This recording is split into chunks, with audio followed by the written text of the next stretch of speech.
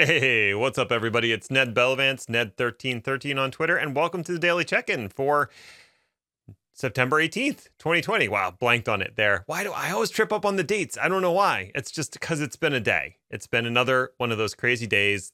I did 2 podcasts today. This is my live stream, and then I have to record a video after this for a client. So, wow, it's kind of crazy. But today's topic, it's going to be cool. It's going to be exciting. We are going to do the last portion of the Vault CLI objective. So we've done 2 weeks of this already. This is the last one. But honestly, you're going to be interacting with Vault using the CLI a lot. So it's probably good to understand how to use it. We're going to get to the API in a later objective as well. So that's the topic for today. In terms of housekeeping, the only thing I want to say is that I may have mentioned this on Terraform Tuesday, but I've started writing the Vault certification guide that I talked about. Officially started writing it, and I'm going to get it pushed up to LeanPub this weekend. Now, it's not done. I've so far finished 2 of the 10 objectives. I've so far finished 2 within the guide. So I thought that's a good start. So if you wanted to purchase it, you can. And then as new updates are published, you'll just get the newest version that has each objective completed, and then it's going to go into tech review when that's done, and so you'll get the tech reviewed version. So you could start studying now and just kind of follow along. I'm going to write it as fast as I can, but I've only got so much time on my hands, but I thought I would make it available if that's something that's of interest to you. So that's the only housekeeping item I have. Before we dive into the topic, let's check in. How are you? What's going on? What's happening on Friday? Maybe you've already finished your day. Maybe you're over in the EU somewhere and you're kicking back with a drink, enjoying the view of whatever you have in front of you, and enjoying getting ready to enjoy the weekend. Perhaps you're on the West Coast and you're still slogging it through, getting ready for lunchtime. So I don't know where you are. I don't know what's going on with you, but I hope you're doing all right, and I hope things are going okay for you, and that you've got a good, maybe a relaxing or exciting weekend planned. Something worthwhile.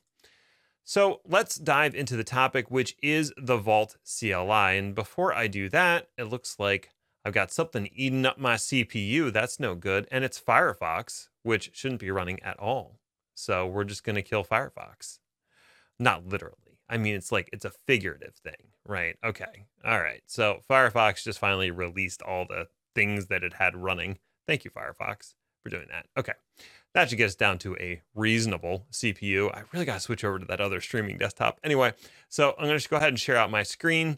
Now, the thing that I wanted to talk about today was the Vault CLI. There's 2 objectives left, roughly.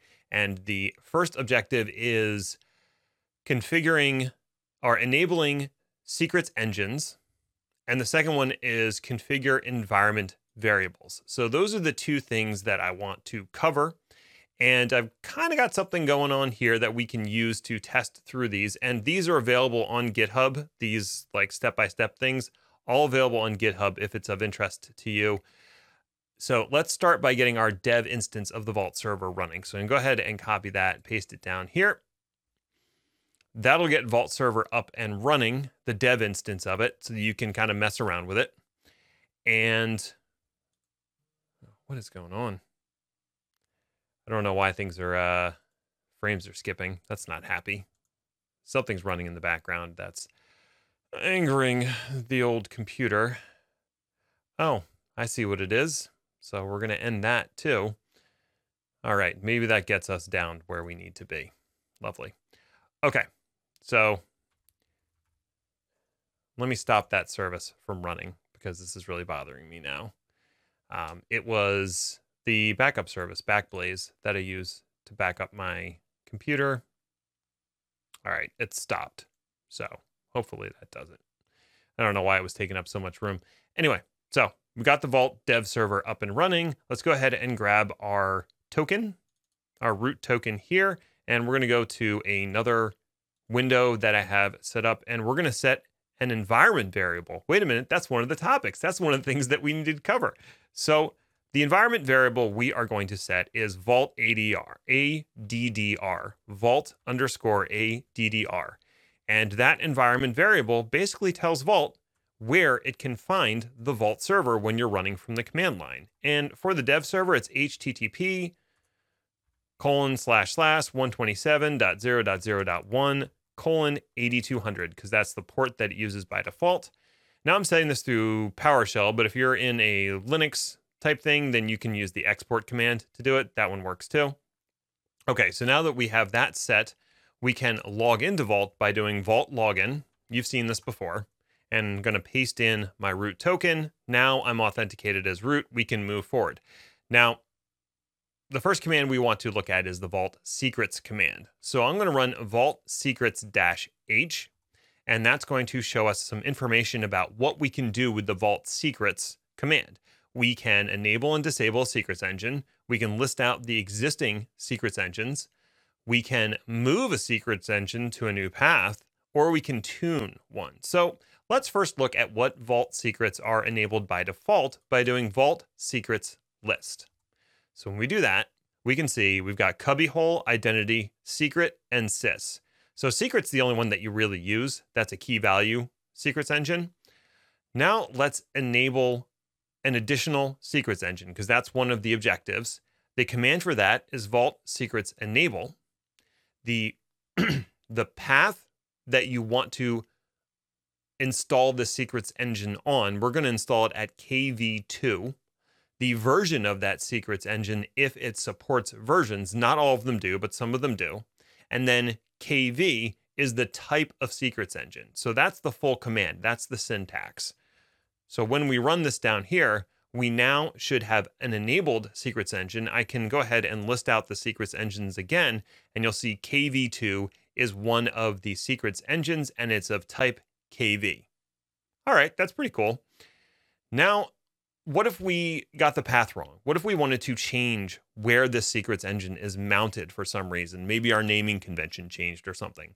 That's where Vault Secrets move comes in. We can change what the path is for this secrets engine by doing Vault Secrets move, the current path of that secrets engine, and then the new path. So we're going to move it from KV2 to Secret2.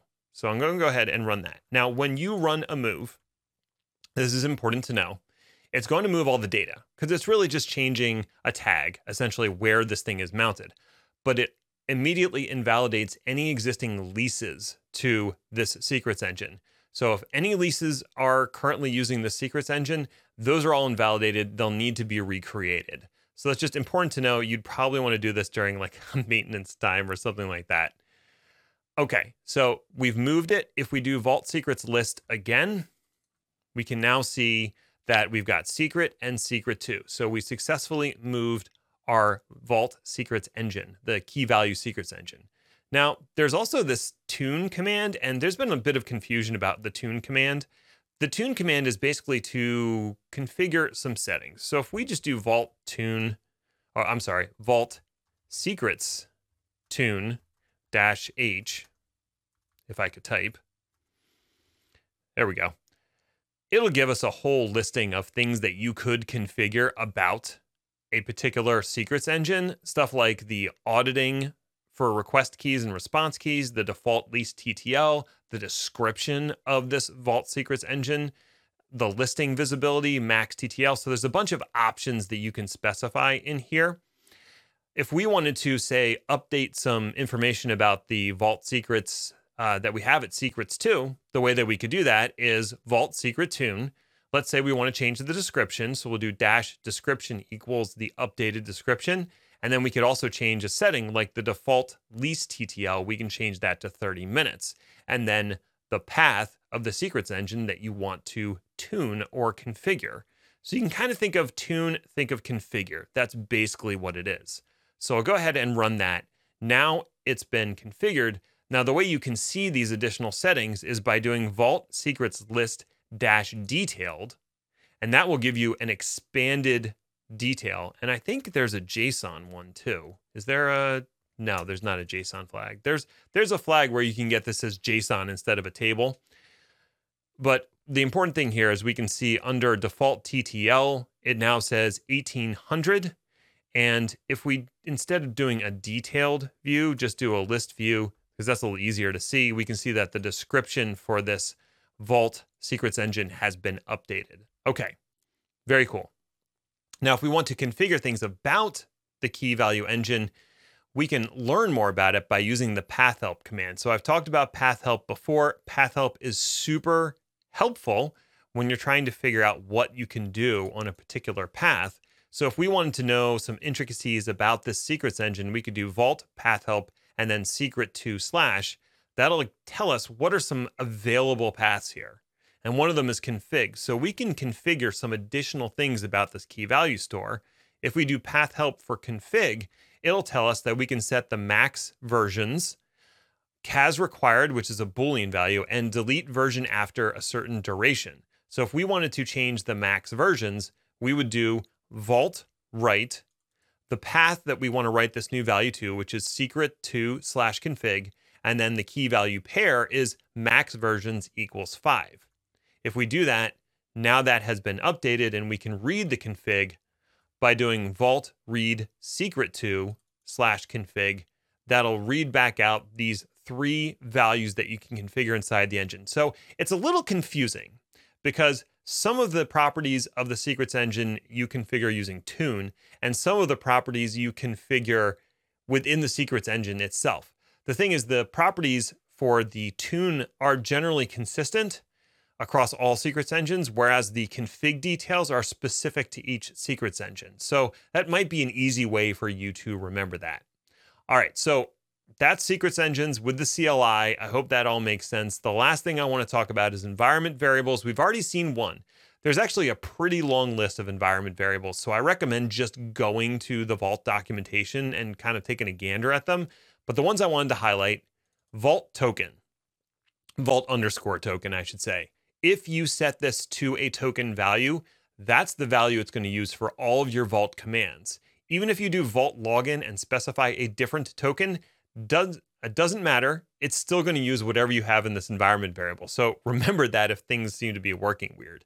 Vault _ ADDR, we saw that's the address of the Vault server it should use for its commands. Another one is Vault format, and that specifies the output type from the CLI. By default, it's table, but you can set it to YAML or JSON. Either one's available. And Vault skip verify allows you to skip verifying the Vault cert. So if you're working in like a dev test scenario where you don't have an officially trusted cert, you can set this to true, and then you don't have to worry about all the certificate errors that Vault is going to come up with. Don't do this in production, but it's available to you. There's also a bunch of other certificate-related things and some other options, so definitely look through the environment variables and just familiarize yourself with some of them. So that's everything I have for today. I'm going to publish this up to the GitHub repo so that you can take this for a spin if you want to. Until next week, thank you so much for watching. Stay healthy and stay safe, everybody. Bye for now.